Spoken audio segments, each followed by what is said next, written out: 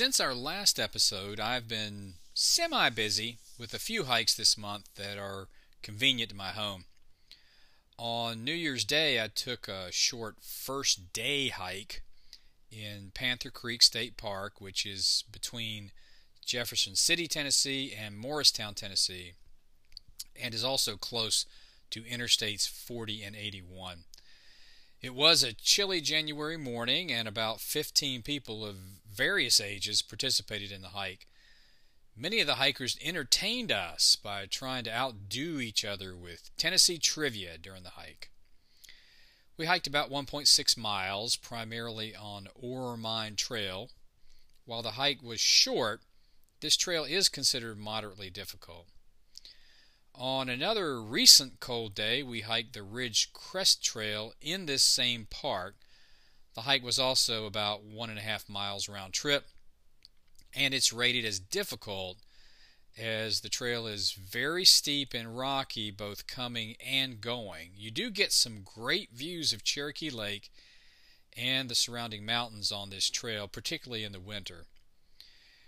Recently, we returned to Seven Island State Birding Park near Kodak, Tennessee, and very close to Knoxville, Tennessee. This is the park where I went on the foraging workshop and hike in the fall. We hiked about 3.5 miles in chilly and windy conditions just a few hours before a major snowstorm hit the area. Our route included the Upland Outer Loop Trail, the Seven Islands Loop Trail, and the Bob White Trail, which is a very nice, accessible trail. The Bob White Trail leads to a bridge that takes you to an island in the middle of the French Broad River. The scenery in this park is spectacular, as you have close-up views of the Smokies and other mountains in the area. We saw several deer during our hike, including a large buck who was napping but carefully watching us as we walked past. I'm excited about this episode because it includes some new content as well as segments from previous episodes that I thought you would enjoy. The overall theme of this episode is all things related to hiking gear. My opinions are those of a layman and a casual hiker and not those of an expert.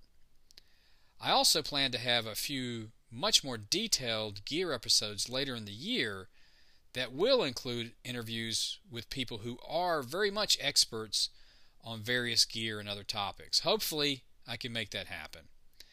As always, I would really like the feedback of all of you in our hiking community.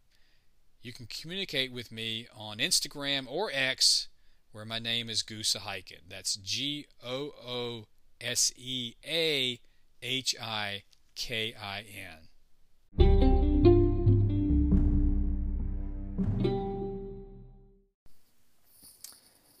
If you've listened to my past podcast, you'll know that I keep a day pack filled with appropriate items with me at all times for spur-of-the-moment hikes. I have no brand loyalty at all for day packs. My main criteria are that they are big enough to get my stuff in, have cushioned shoulder straps, and preferably a cushioned surface touching my back. I do also like external pockets for water bottles, so usually cheap canvas school book bags don't work that well. I'd recommend something designed for hiking. In regards to backpacks, I've used various types over the years and also don't care that much about the brand and have similar criteria as I have for day packs. However, I only use backpacks that come with a well-fitting rain cover and prefer the type that have a detachable section that can be used like a day pack or a fanny pack in case I decide to take a side trip to see a waterfalls or a vista during an overnight or multi-day hike. For me, the one additional criteria that I have for backpacks is that they be lightweight. On multi-day hikes, I try to do everything that I can to lighten the load. It really helps to keep the hike enjoyable. Some people prefer packs that are designed to accommodate a large camelback type hydration bladder, but that isn't all that important to me. Backpacks can cost a lot of money. If you're on a budget, then you might want to find a quality used backpack on Craigslist or some similar service. Many novice hikers spend a lot of money buying gear, then go for a long hike and decide it's not for them. So you can save a lot of money by buying lightly used backpacks. The same goes for tents and cooking gear. A good tent can make all the difference in your hiking experience. Cheap tents are basically worthless. They tend to leak at the seams and typically come with an insufficient rainfly. I would recommend avoiding buying tents from Walmart or Target, as I believe that most of the tents that they sell are only appropriate for family car camping when it's not going to rain. Early in my hiking life, I'd purchased a cheapo tent. During the hike, it rained hard one night. I woke in the middle of the night to find my tent filled with about 3 inches of water. That kind of ruined that hike for me. I recommend buying a quality tent that is seasonally appropriate with a rain fly that covers the entire tent while providing a ventilation space between the tent and the fly. I also recommend buying a ground cover that is specifically designed for your tent. I currently use tents from MSR and REI. I also prefer lightweight tents for the reasons that I mentioned during the discussion on backpacks. I try not to carry a lot of gear with me during backpacking trips, but I do carry a bear bag and lightweight rope with me to place my food and anything that has odors in so that it's well away from my campsite. I've never had bears attempt to get into my stuff, but I have had raccoons and various rodents attempt to get stuff that I carelessly left lying about. You may also want to look at a bear can as an alternative. I also carry a lighter, Swiss Army knife, and a small amount of dryer lint to use as a fire starter.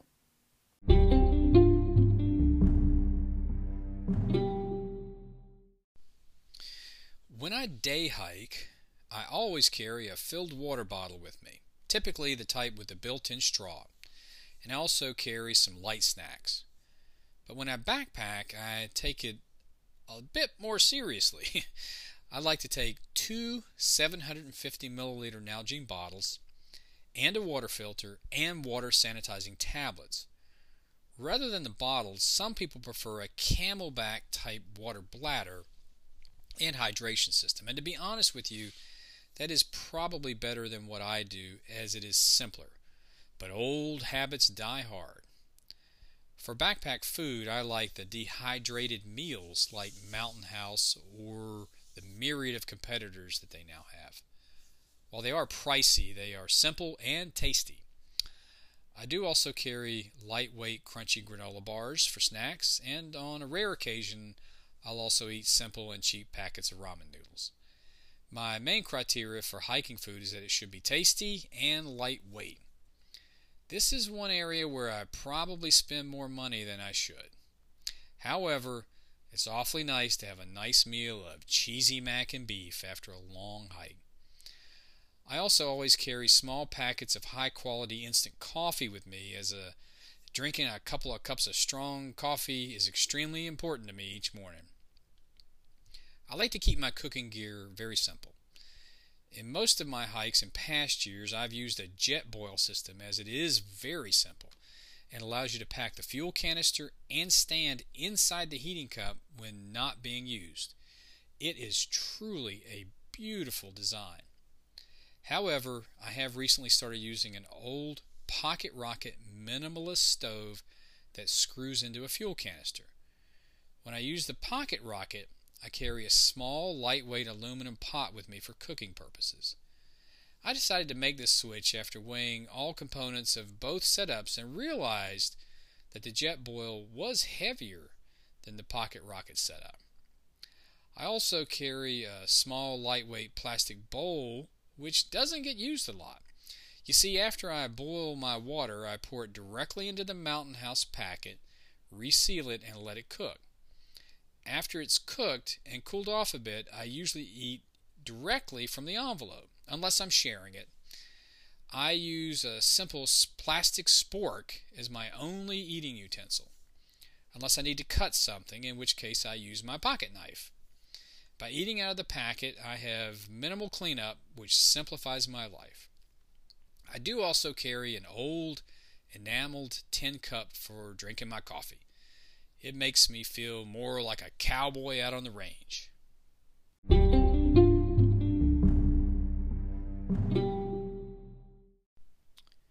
Uncomfortable or ill-fitting hiking shoes can not only ruin your hike, but they can also give you blisters, which are extremely painful and can cut a hike short.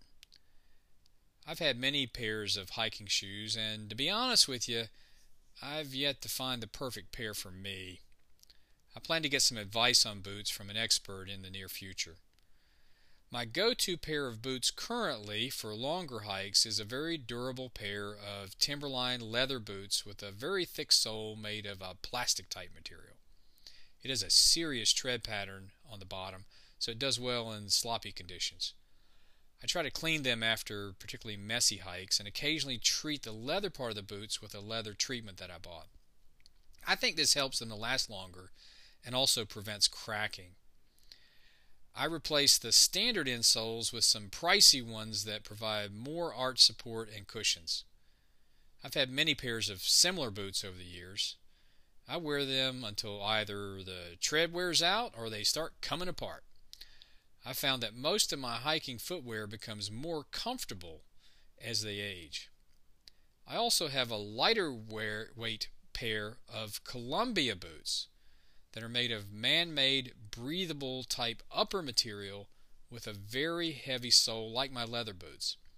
I typically wear these in warmer weather. Both of my primary hiking boots are high cut to provide ankle support, which I think is important. I also occasionally hike in standard running shoes, but only if I know that I'm going to be on a very easy hike with very easy terrain like greenways, accessible trails, or high traffic touristy type trails you often find in many of the larger national parks. When I wear sneakers, it's solely for comfort and only on very easy trails. When it comes to hiking boots or shoes, I'm primarily interested in safety, comfort, and price. You can spend a lot of money on hiking boots. Maybe they're worth it, maybe not. I hope to learn more about the value proposition of footwear when I interview an expert in a planned future episode. I think that your footwear is a very personal choice, so your criteria for selecting a pair of hiking shoes may be a lot different than mine. Whatever type of hike I'm on, wearing whatever type of shoes that I happen to be wearing, I also carry moleskin in my pack in case I do get blisters. Trust me, moleskin can salvage an otherwise miserable return hike. When it comes to hiking clothing, I try to wear seasonally appropriate, breathable clothing and use the layering strategy in cold weather. I'm particularly fond of the convertible quick-dry hiking pants sold by Columbia and virtually every other outdoor brand. When I get hot, I simply zip off the lower legs and I'm instantly wearing shorts without a change of clothing. I almost always wear these types of pants, and I have many pairs of them. In regards to shirts, in hot weather I wear breathable quick-dry t-shirts. In cooler weather I wear breathable long-sleeve button-up shirts and simply roll up the sleeves if I start to get hot. In actual cold weather I layer up by wearing long johns under my pants as well as a quick-dry t-shirt under my long-sleeve shirt and then wearing a lightweight jacket, gloves, and a beanie. I also like to wear merino wool socks as they keep my feet warm but are also breathable and quick drying. I usually carry an additional jacket in case it gets really cold. When I hike in colder weather, I have found that I gradually heat up during the hike. By taking a layered type approach, it's easy to peel off a layer for comfort. I've also found that I quickly get chilly when I'm taking a break, at which point I start to add layers of clothing back on. I don't tend to hike in extremely cold weather as I don't find that enjoyable. And after all, I hike for fun. Also, I do think that my potential danger is elevated in extremely cold weather. as an unexpected injury may limit your ability to hike to your destination, and you might run the risk of dying of hypothermia in the woods. On Season 1, Episode 10, Cold Weather Hiking, I discussed the sad death of a winter hiker. If you think about it, your danger is also elevated in extremely hot conditions too.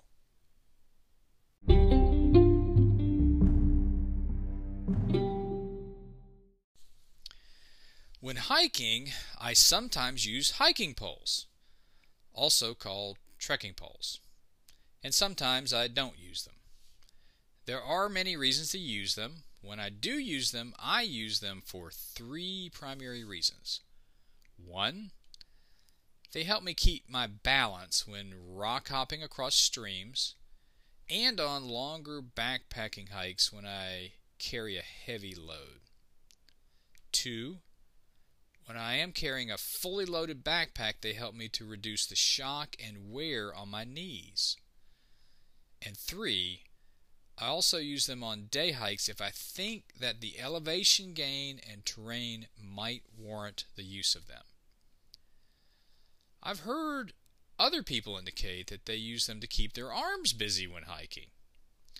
I also knew a fellow that had a tent that utilized hiking poles rather than tent poles. It was a very clever design.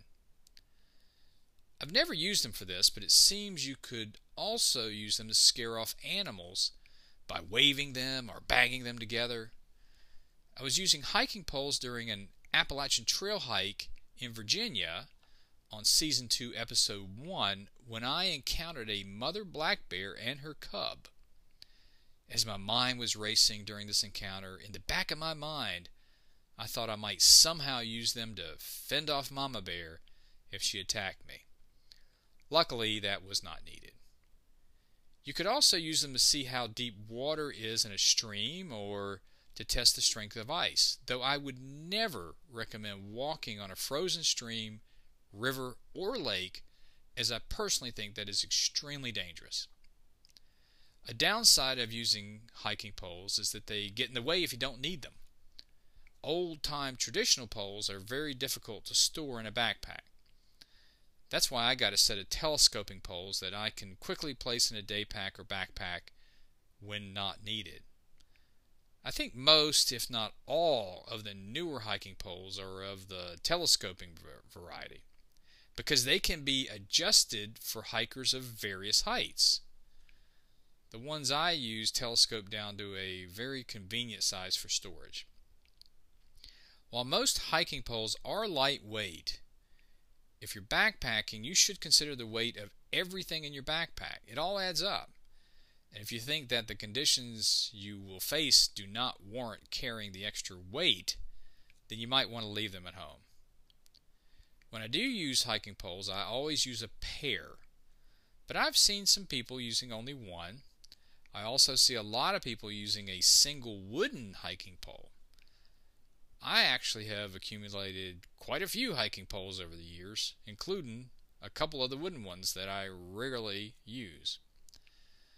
I think that using a pair of hiking poles is by far the best way of gaining the most important benefits of them to me that I previously mentioned. Keeping my balance when rock hopping on streams, reducing shock and wear on my knees on backpacking trips, keeping my balance and steady footing on challenging terrain.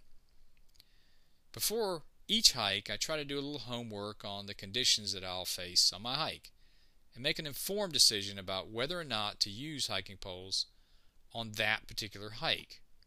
As I said before, sometimes I use them and sometimes I don't. Hiking poles come in a wide variety of prices, materials, and styles. They can be purchased at outdoor stores, online, and big box retailers that have a sporting goods section. I've also run across them at thrift stores, so you should be able to find a set to fit your needs regardless of your budget.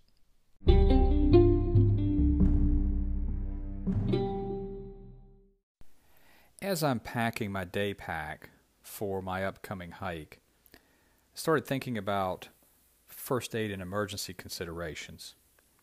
I'm not an expert at all, but here are my considerations when thinking about what first aid items to take with me while hiking. The location of the hike. How easy is it to call for help if you have a medical emergency? Some trails are near urban areas and are heavily traveled, so it's more likely that someone will come by that could provide some aid. Other trails are very remote and lightly traveled, so you may be on your own. Cell phone service. I've been on many trails where there is no cell phone service unless you're on a mountaintop, so calling for help may be difficult, if not impossible. Do you have a hiking companion, or are you hiking alone? Having someone to help you or able to go get help is a big plus. Underlying personal health conditions. Be prepared to handle emergencies that may arise given your individual health situation. Length of the hike. The shorter the hike, the lower the probability of an emergency occurring. Difficulty of the trail and terrain. Some trails are marked strenuous or difficult for a reason. Think about how much easier it is to twist an ankle or be injured in a fall on a steep, rocky trail versus a flat, rock-free terrain. I'm confident there are other considerations that I'm not mentioning, but these are some things that I consider when packing my backpack or day pack. Since today's hike is supposed to be easy and is only 7 miles long, I am bringing my first aid kit in my day pack along with water. I also expect that I should have cell phone service most of the time. I am, however, carrying an emergency blanket, a rain poncho, and a flashlight in case something weird happens and I get stuck on the trail overnight.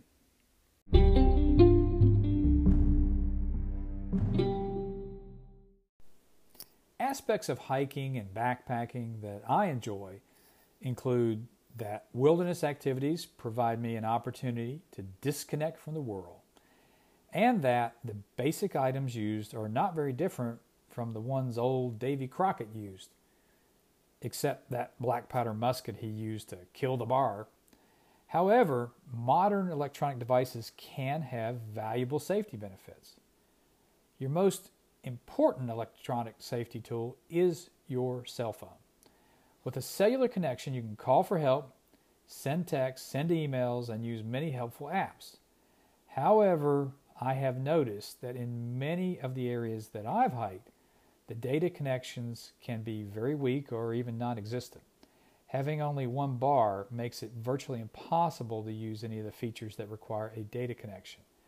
As I mentioned before, I carry a charged power bank with me to keep my devices functional. However, the power bank will eventually become depleted after using several times. So I also have a folding solar cell phone charger, but have found that it requires unobstructed sunlight and takes forever, and I do mean forever, to charge my phone. Connected GPS watches can be an important safety tool as well. I use a Garmin GPS watch connected to my cell phone by Bluetooth on all of my hikes. I can track my location and hiking progress and broadcast it to a website on which the people who I've given the web link to can see my location and track my progress. This could be a valuable safety tool, particularly if you're solo hiking. If someone is tracking your progress and can see that you haven't moved in an hour or two, they can call you on your cell phone and make sure you're okay. If you're unresponsive and continue not moving, they can notify the authorities and provide them with your general location. The downside of using this feature is on hikes in mountains and remote locations, cell service can be spotty, if available at all. The online tracking only works if there's a cellular data connection. Garmin also has a series of handheld satellite communication devices that will do the same thing and also let you send text. They utilize a satellite connection rather than a cellular connection. There is, however, a $15 a month fee for that service. I don't own one of these as I'm a cheapo and don't want to pay that monthly fee, so I'm not sure how well they work. If you hike in remote wilderness areas frequently, this type of device, along with the for-fee service, may make a lot of sense as a safety tool. You can also carry a small, lightweight GMRS/FRS two-way radio with you, which can be used for emergency communications if there's no cellular service. I have a set of inexpensive Midland two-way radios that are advertised to have a 28-mile range. In reality, your signal could only be received by someone anywhere close to that distance if completely unobstructed by trees, mountains, and other objects. This radio also receives NOAA weather radio channels, which is the primary reason that I use it. It's easy to set it on NOAA band alarm mode so that it notifies you when there is a severe weather alert.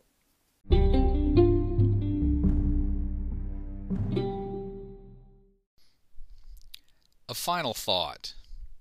Enjoying the great outdoors is most certainly exciting and fun, but please don't engage in strenuous physical activities that are beyond your capabilities or your physical condition. Make sure you're familiar with the wildlife you could encounter on your journey so you can be prepared. Also, make sure you wear weather-appropriate clothing, carry an emergency medical kit, water, and a map, and always stay on the trail. Happy hiking!